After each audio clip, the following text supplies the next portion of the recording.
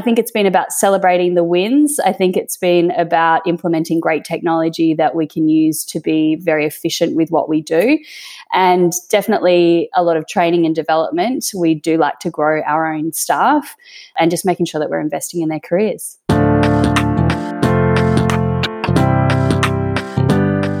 Welcome to The Resilient Recruiter. This is your host, Mark Whitby, and my guest today is Erin Devlin. If you're a recruitment leader or you aspire to be one, then you're going to really enjoy this interview. Erin is the Managing Director for the state of Victoria at People to People, a fast-growing recruitment company with 7 offices across Australia and New Zealand. As well as managing a team of 15 people, Erin is an award-winning recruiter herself, a business mentor, speaker, and media commentator. Oh, and did I mention she used to be a professional ballerina? We talk about how to hire, train, and retain a team of high-performing recruitment consultants and a whole lot more. Thank you so much for agreeing to do this. You come highly recommended by Greg Savage. You're welcome. And because he did the very first episode of The Resilient Recruiter, which has been a really popular episode, I asked him who else I should be interviewing, and you were one of the top names that he gave me. Oh, great. He's too kind. He's a good guy. How long have you known Greg? About 6 years. I mean, I've known of him for longer, but as a professional relationship, about 6 years. Yeah. So I understand you're the managing director for People to People in Victoria. Yes, that's right. And from what I understand, the Victoria office has grown 70% year on year for 3 years and then continues to grow each year. So I'm, really interested to find out how you have achieved that. Yeah, absolutely. I think it's been an amazing journey. I work with a fantastic group of recruiters, but I guess it was really joining a business that had a great brand, that had some fantastic leaders in it, and then being able to leverage the other states. So essentially what happened was we launched the Melbourne office for the first time using the boutique agency that I had grown for 5 years, which is quite small. But we basically merged and rebranded as People to People and essentially grew the client base in Melbourne as well. So how have we achieved it? I think it's been about celebrating the wins. I think it's been about implementing great technology that we can use to be very efficient with what we do. And definitely a lot of training and development. We do like to grow our own staff and just making sure that we're investing in their careers. There's a lot there we can delve into. So you already had your own recruitment company, right? Yes. Devlin Alliance. Yes, that's right. And you had run that for 5 years. So what was the thinking behind the merger between Devlin Alliance and People to People? So I think what People to People saw was they wanted to establish a Melbourne branch, and they had been looking for the right partnership for quite some time. And I was looking to accelerate the growth of my business. So I spoke to a number of businesses. There were a number of other businesses that were interested in doing some sort of a merger deal. But I was really attracted to People to People's values, the leadership there. Mark Smith is an amazing leader, and just the potential to leverage. They were already very strong in New South Wales, very strong in Brisbane. Then we launched the Melbourne office, and as you said, we've had significant growth every year since then. So it's been fantastic. So how many people are in Melbourne now? So we've got 15 staff in Melbourne and revenues of just shy of 10 million. Great. That's so cool. So you've mentioned a few things there, which have been leadership, values, technology, learning development, and celebrating wins. Mm-hmm. So when you say celebrating wins, how do you do that at People to People? So I think we're very much an organisation that plays to people's strengths, and we recognise that we don't want to have a cookie cutter approach. We want to have diversity in the team, and everybody is good at different things. So we want to recognise their success at different stages of their journey. So you might celebrate something that a first-year recruiter has done in a very different way to how you might celebrate something that someone has done if they're 5 years in. So we do it through, I think it's the small recognition that's more important than the big celebrations and the rah-rah. We do have celebrations if we hit a PB or, one of the teams hits a stretch target, then we go out, we had a spa day the other day for our legal team. Whatever they want to do, we'll do something fun. But I think it's actually the small moments of recognition and just telling people they've done a great job or thanking them for their hard work. On a Monday, we highlight some of the successes of the previous week. And also on a Friday, we sit down and celebrate together and just talk about what was the best thing that happened and what was the most fun thing that happened that week as well. Great. I love it. What's the context for that? Is it a team meeting or? Sure. At a practical level. So on a Monday, we will kick off the week with some key updates, and we'll do that company-wide and then at a branch level. So some key updates that are happening around the business, and then we'll mention some of the successes. So we talk about how we're tracking to target, what were the placements that occurred last week, or growth with temp numbers.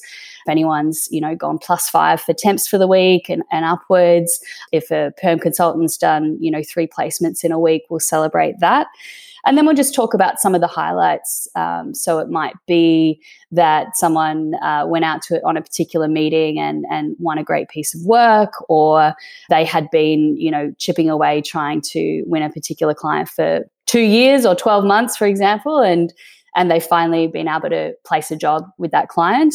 So little things like that. And then on a Friday, we'll just sit down and have a few drinks and just go around the table and what was great about the week for you, basically.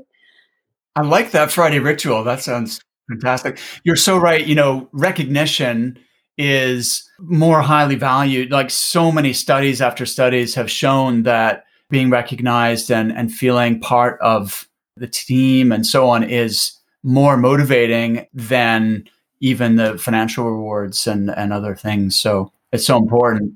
Absolutely. I think even at a scientific level, Mark, there's a neurotransmitter that's linked to dopamine, which is obviously released when you get a reward. And basically it's also linked to discretionary effort and motivation. So we love celebrating because it's fun, but it's also very important from a business perspective. People are only going to show up and want to do their best if they're getting rewarded for it. And like I say, most of the time it's not usually the big gestures that have the most impact. It's just maybe their manager walking past, or even just a senior recruiter walking past and saying, "Wow, I heard that call. That was amazing. How did you do that?"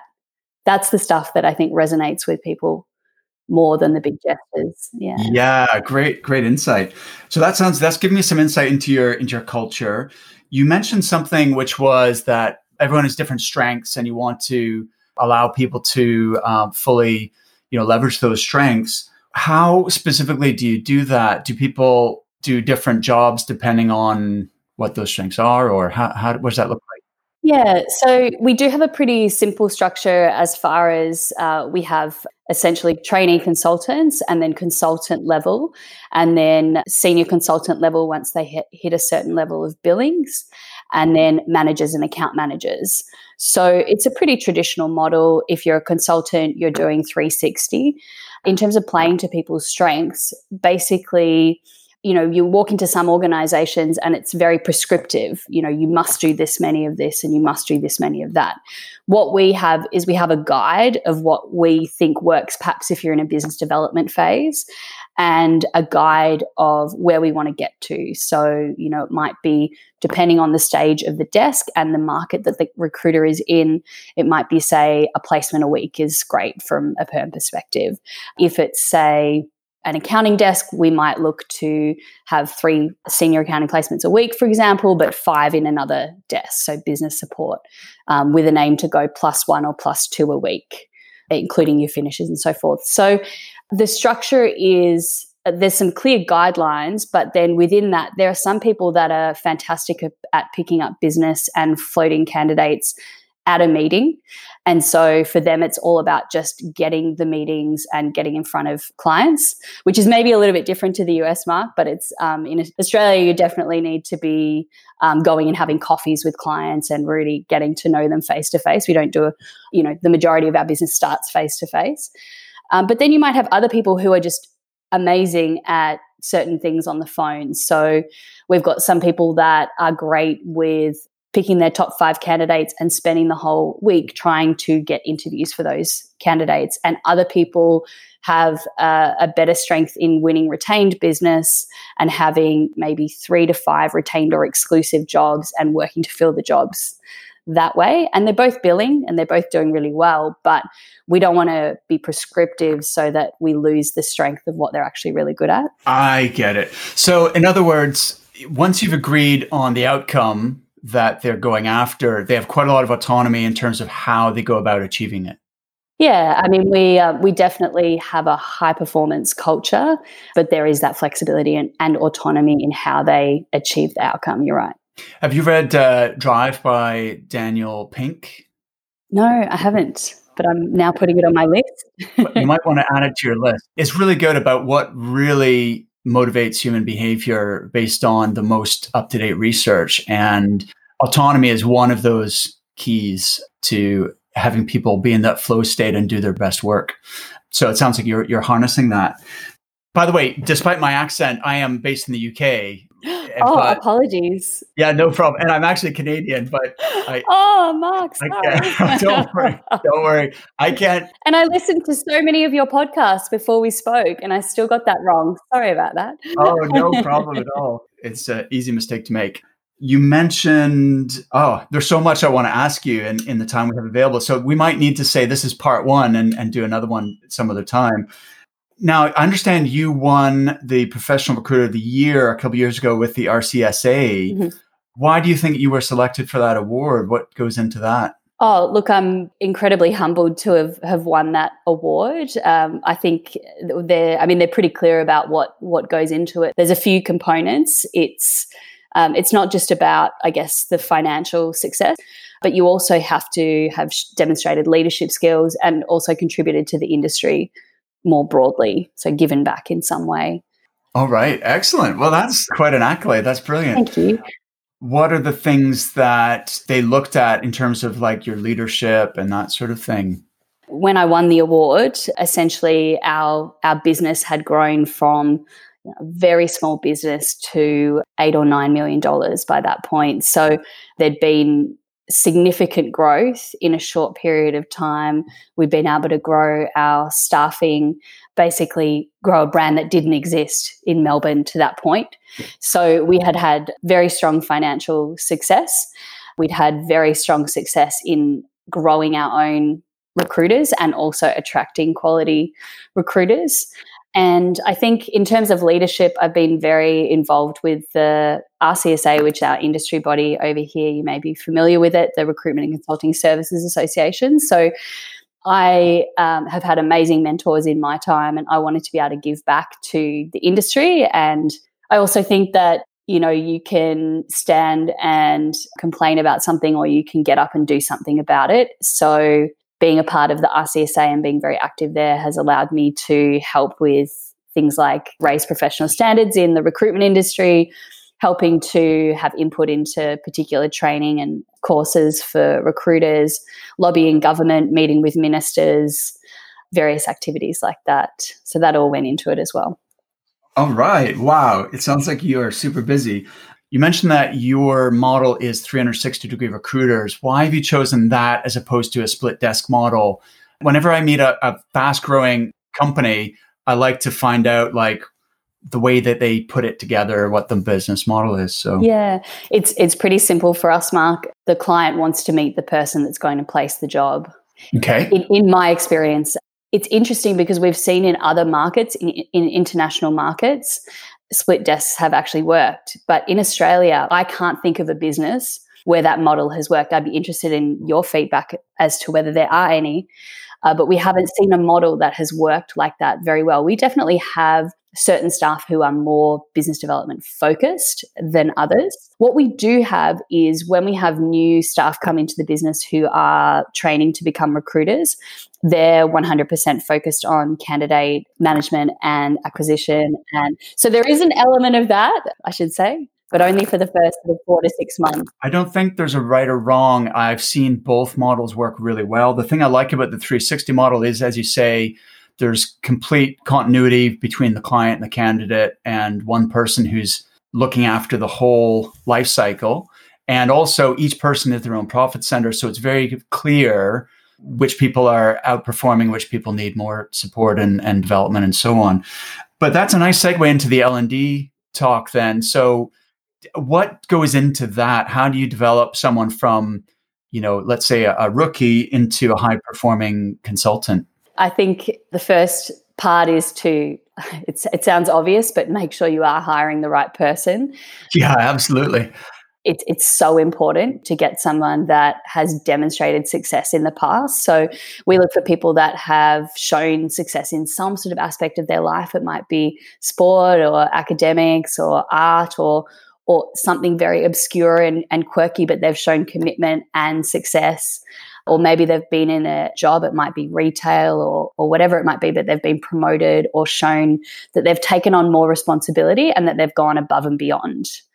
That's sort of what we start with. And there's a few other elements we look for as well. Empathy is very important, team-oriented approach, intellect, and ability to take in, interpret, and use verbal information really well, because so much of our job is over the phone or face-to-face with clients. So that's the first bit. And then when we bring someone on board, if they're an experienced recruiter, we still give a lot of training and development opportunities, because I think one of the things that I've seen is high performers still want to be developed. Often the biggest mistake that I see is that businesses will hire an experienced person and then pop them in the corner and say, all right, off you go, and we'll see you in 5 years and see if you're happy.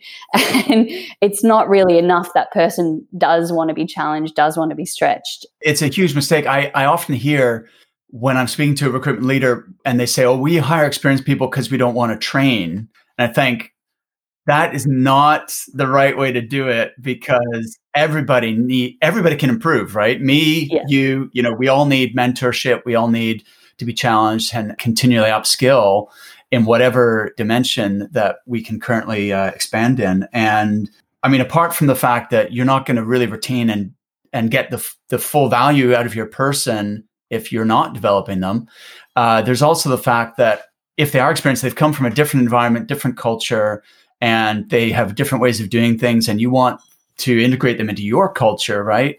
And then there's the fact that someone on paper may have 5 years experience, but once they start, you realize there are big gaps compared to what someone in your company, if they started with you and been with you 5 years, where they should be, right? Whereas in a different company, you can't assume that they're going to be where you would expect them to be in 5 years. Yeah, that's exactly right. And one of the things that we do, and I might sort of first speak to the new consultant pathway, but when we do bring people into the business, we give them some intensive training up front, a lot of intensive training, and then as they grasp certain aspects of the job, we get them to implement aspects kind of repetitively, not in a boring way, but so that they can cement their knowledge, obviously. And then so it's structured training, sort of classroom style training. And then there's the on-the-job component as well. We put them through some external training, as well as access to the Recruitment Juice library, which is a great product that we use. And they can access that anytime. And also they will go on some of the RCSA courses. So again, our industry body. But one of the things that we do weekly, and it's optional for recruiters I think we've said if you're over 2 years, it's optional, but pretty much everyone attends. We just do a half-hour, maximum 45-minute training session on a Wednesday lunchtime, and we just pick different topics. So whatever is the flavor of the week that we need a bit of a brush up on, or that's of interest to people that week, then we do a training session. And what's great about that, to your point before, is that if you're an experienced recruiter, a lot of the learning that you do often happens by mentoring others.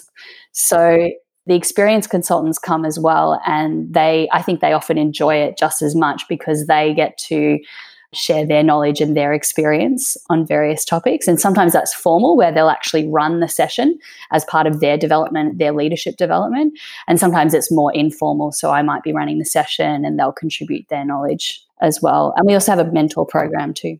Oh, cool. Wow. there's a lot going on there. If I may be so bold as to offer a suggestion, I don't think the lunch and learn should be optional. I think that sounds so valuable for everybody because, as you say, the experienced people, I mean, we can all always brush up on the basic skills, right?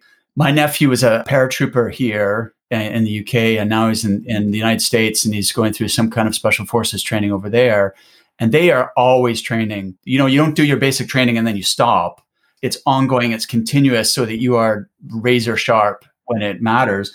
But secondly, as you said, the newer consultants can learn so much from their more experienced colleagues that sounds like a great opportunity for that to happen. And to be honest with you, in the whole time that we've been running those sessions, I honestly cannot remember a session where people didn't attend. Fair enough. Okay. That were experienced. And I think it is that sharing environment that is enjoyable for everybody too. Absolutely. So one of the themes that's emerging today is the value of having a mentor.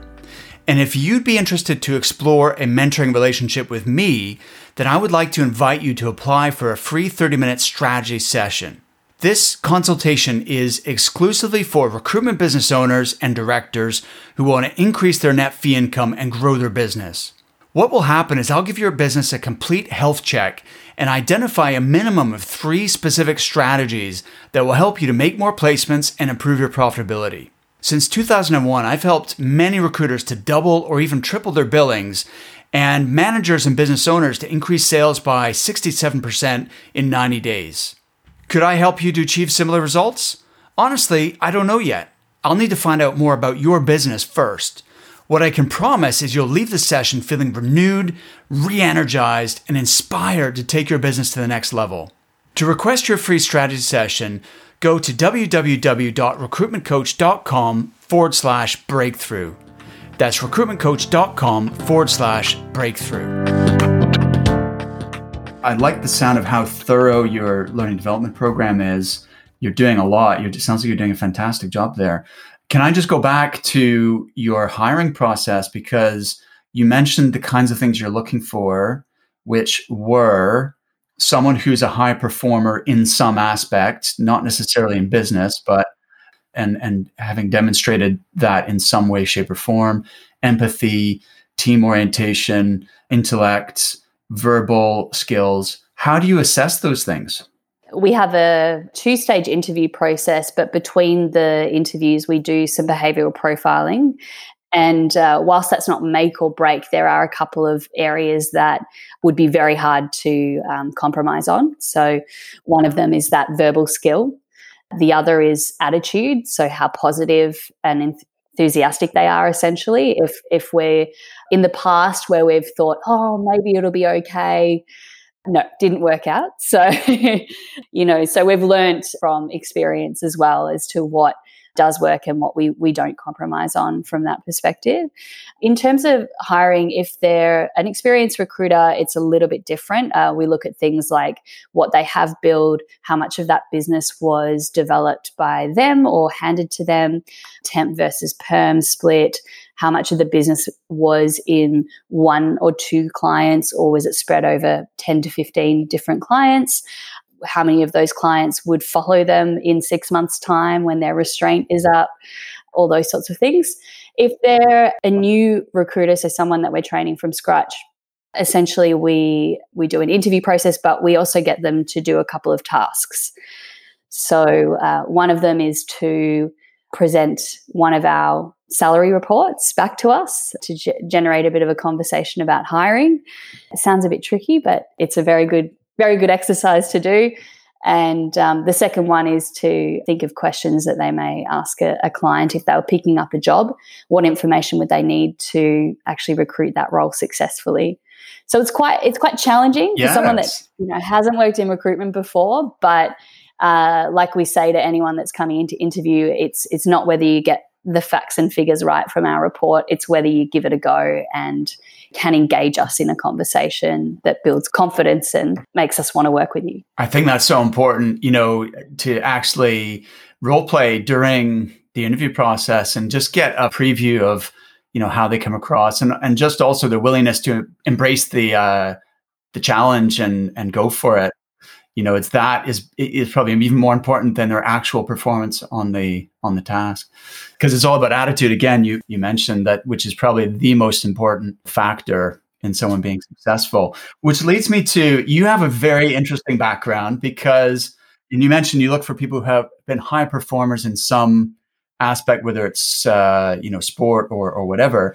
And you're the first recruiter I've met who started out as a professional ballerina with the Australian Ballet. Yeah, That's fascinating. Right. How did you transition from being a ballerina to a role as a leader in recruitment? And how has your career in recruitment been influenced by that training? Yeah, sure. It's been a big journey. So I danced with the Australian Ballet and the West Australian Ballet on and off for 7 years, so for various seasons. And then basically I was pretty burnt out, to be honest, Mark. But I still loved it, but I think I needed a bit of a new challenge. So I went and traveled the world working with Emirates for a couple of years. So saw some amazing places, and then came back and I thought, look, I want to start developing myself into a career that I see long term, and registered for temp work, and they hired me permanently that day within the hour. So I started off in their training division. This is for a big multinational, and then moved to, I saw what the recruiters were doing across the floor, and I said, I want to have a go at that. I'd love to have a go. So we organised that, and then off we went. So I think in answer to your question, the aspects that are relatable are, firstly, the drive and the discipline that you have to have. To be a professional ballerina, you have to, there are thousands, possibly millions of young girls who have, I'll just say thousands maybe, that have that dream of maybe being a ballerina one day. So, and you sort of, you through the years, you're auditioning every year for various things, and then you end up as one of 15 that get to go through the Australian Ballet School and into the company. You might be one of 2, or if you're lucky, if they're hiring anyone that year. So it's pretty competitive. So the competitive element definitely comes across. But I think the more important elements are things like teamwork, things like empathy. You really feel every movement and every story when you're a professional dancer. So the empathy is so important in recruitment, being able to understand people's motivations and what's important to them and in their life. And obviously the discipline too helps. Yeah, absolutely. In a recruitment setting. Yeah. My daughter, like many young people, did ballet for quite a few years, actually. She eventually stopped dancing, I think, when she was 12. And she was training about, 5 hours a week at that stage. And as you go on, I don't need to tell you, it gets more and more demanding, more intense, more hours of training, more discipline required. And that's when her interest wasn't sufficient to get her through that next phase, I guess. But it's still valuable, I think, to do these sorts of things. But you really took it all the way. It's good to have a balance, though, Mark. I think that's the thing that I 100% love about my life now. Love dancing and love performing, but it's all consuming. It's every day. It's 24/7. So it's really nice to have that balance now. Okay, it's funny that you regard recruiting as being more balanced than, I guess, compared to being a professional ballerina, but still pretty intense. Mark, I have twin boys who are nearly 2. Oh, amazing. So I love being busy. Yeah, I'm not sure what's been harder, the ballet career, the recruitment career, or raising twin boys. That's a tough call for sure. Or juggling a combination of those things. Excellent. Yeah. I understand you've mentored a lot of other leaders. In fact, I've heard Greg say that your success as a leader should be measured by how many other leaders you've created. And I think you've been involved in a mentoring program with the RCSA. Can you tell me a bit about that? The RCSA runs a program. It's called the Pearl program. And I was first involved with that, I think, 6 or 7 years ago when it first launched. And I was lucky enough to be mentored by Pam Dew, who was the CEO of Bayside Group, which is a big recruitment company here.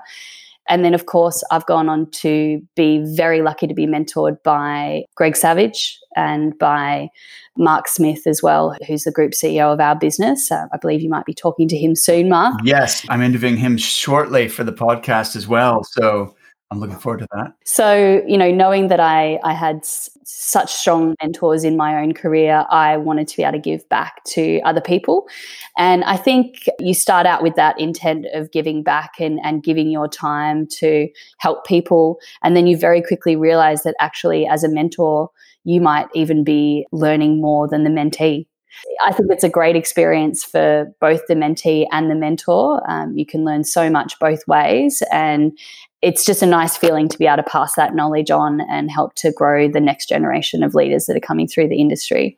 Fantastic. That's really cool. And speaking of mentoring, that reminded me that you mentioned you have a mentoring program at People to People. How does that work? Yeah, so it's relatively informal and it's driven by the staff members. So if someone is wanting to be mentored, the only thing that we ask in return is that they offer to mentor somebody else in the business. So if they're a second-year consultant, let's say, and they want to be mentored by a senior recruiter, they would need to offer to mentor perhaps a new recruiter coming into the business and share their knowledge. Basically, they would approach the staff member and ask, would you be my mentor? And then the commitment is basically once a month to sit down, ideally by Skype or FaceTime, and they drive it. So they have a series of questions that they'll ask for each session that might pertain to what's happening on their desk or particular topics they're interested in. And they will essentially interview their mentor and ask for their help on certain things once a month. That's a terrific idea. It's so funny because whatever success, and I won't say I was a hugely successful recruiter, but I did enjoy a level of success. And I can attribute that entirely to having mentors, finding people. And those relationships were often informal. And in fact, kind of the birth of this podcast was that I've always interviewed people to try and capture their knowledge and see what I can learn. So I've always sought out mentors, people that I respected or that I thought I could learn from, and asked if I could interview them, maybe over a coffee or what have you. So at this stage, fast forward 20 years, I've either worked with and trained or coached or been mentored by 10,000 recruiters in 34 countries. And just that exchange of ideas is so valuable to glean the insights of other people. So I'm always, and I believe that no matter how experienced someone is, I'm sure that I can teach them something, and I'm equally sure that I can learn something from them. So I just love that process, the interviewing of someone who's got knowledge that you want. And that's why I'm talking to you today, for the same reason. Oh, thank you. Yeah. I can relate to that, Mark, because there's so many great books out there as well that, I know were part of my early career in terms of reading. And I think, if you want to be successful, you do have to invest in your development, and it doesn't just stop after a few years. And they're the people that we see in our business as the most successful, those that love learning, that love growing, and, want to take on new challenges, and they find themselves on a very successful desk or on a very successful career path. Interesting. So I understand, in addition to being a leader in People to People, you also are CEO of another company called Infront Sports Consulting. I guess my first question is, what is that all about? And secondly, how do you juggle both those things? Yeah, so Infront Sports is a business that sits under People to People. So it is a brand of People to People. It's quite seasonal because we work with the major sports here in Australia, cricket being, I guess, our biggest client. And then we've got football, as in soccer, and a little bit of AFL on the coaches side as well. So that business is all about assisting professional athletes who are transitioning from sport, but it starts at a rookie level. So we're very fortunate to be able to help athletes prepare for the next stage of their career. And I guess that for me stemmed from a passion of leaving professional ballet and knowing how tough it was to transition from doing that 24/7 to then finding something else that you're really passionate about.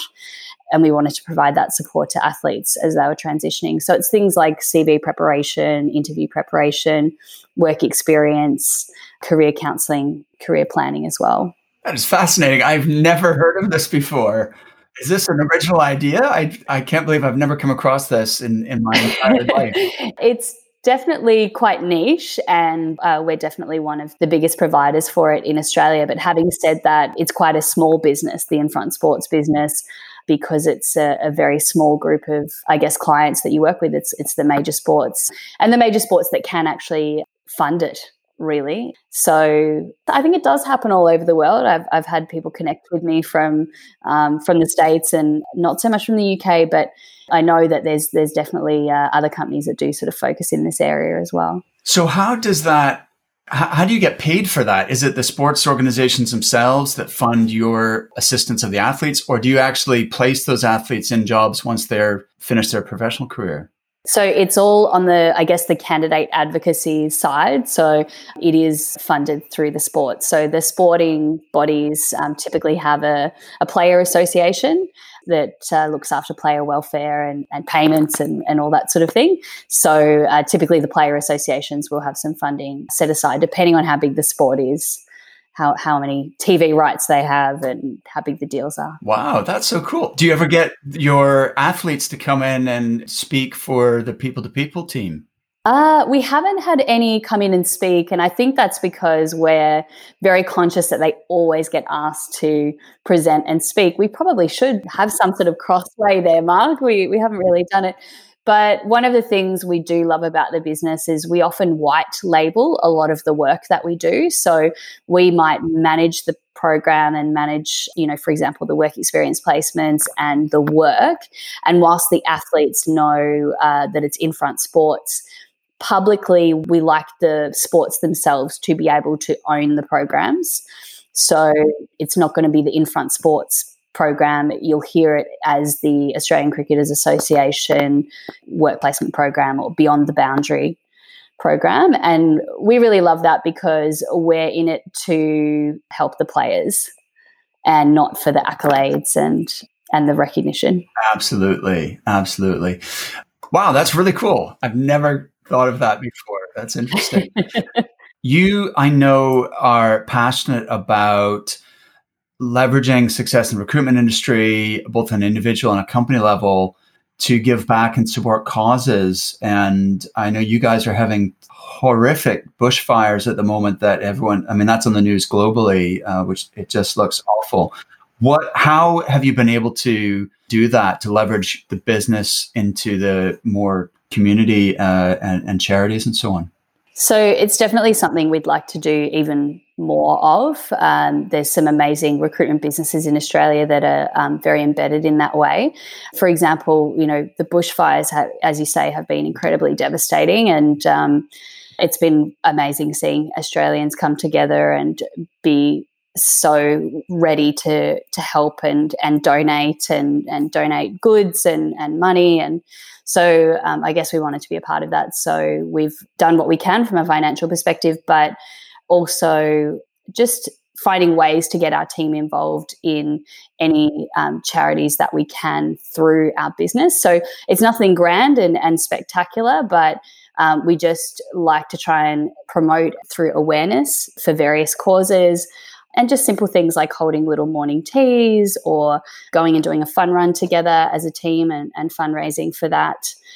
There's a great bushfire relief appeal that the RCSA have recently set up under Charles Cameron, Recruiters for Relief. So just being able to contribute to that and to promote it as well has been, nice to be in a position to do that, I guess. Oh, that's cool.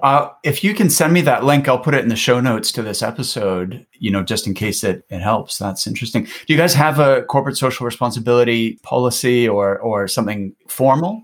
I don't think we have formalized it, Mark, to be honest. I think it's been something that's been driven from an employee level and then through some very passionate managers as well. So it's been quite organic, which is nice because I think, sometimes you do a corporate social responsibility strategy and it's very deliberate and commercial. And I think for us, what we try and do is take notice of what the values are of our employees and what's important to them, and then actually amplify that and try and pay attention and get involved in things that are important to them.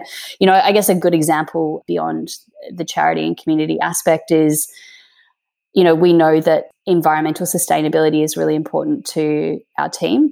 And so we just make sure that we aren't hypocritical with that and that we are actually pushing initiatives that are going to be more environmentally sustainable. And it's just simple things around the office, encouraging people to take keep cups with them if they're getting a coffee, making sure recycling is happening and it's available for people, just simple things like that, which can be forgotten if you're very busy. Absolutely. Cool. Well, that's another thing from Daniel Pink's book is meaning, and people feeling like their job actually has meaning, is important, is valuable. And the more people can connect their work to some kind of purpose or being important, then the more motivated they're going to be about it. So it sounds like you're really touching on that in so many different ways at people to people. One more thing I wanted to circle back to that you mentioned right at the very beginning is that one of the keys to success has been technology. Could you maybe elaborate on how you've leveraged technology in order to accelerate the growth of the business?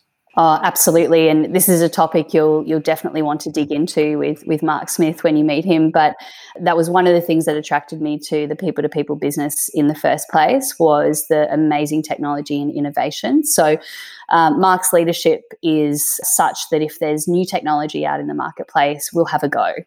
We're at a beautiful size with our organization. We've got 110 staff and 8 offices. And with that size, and we're 100% Australian and New Zealand owned. So with that size, we can make decisions quickly and implement things straight away.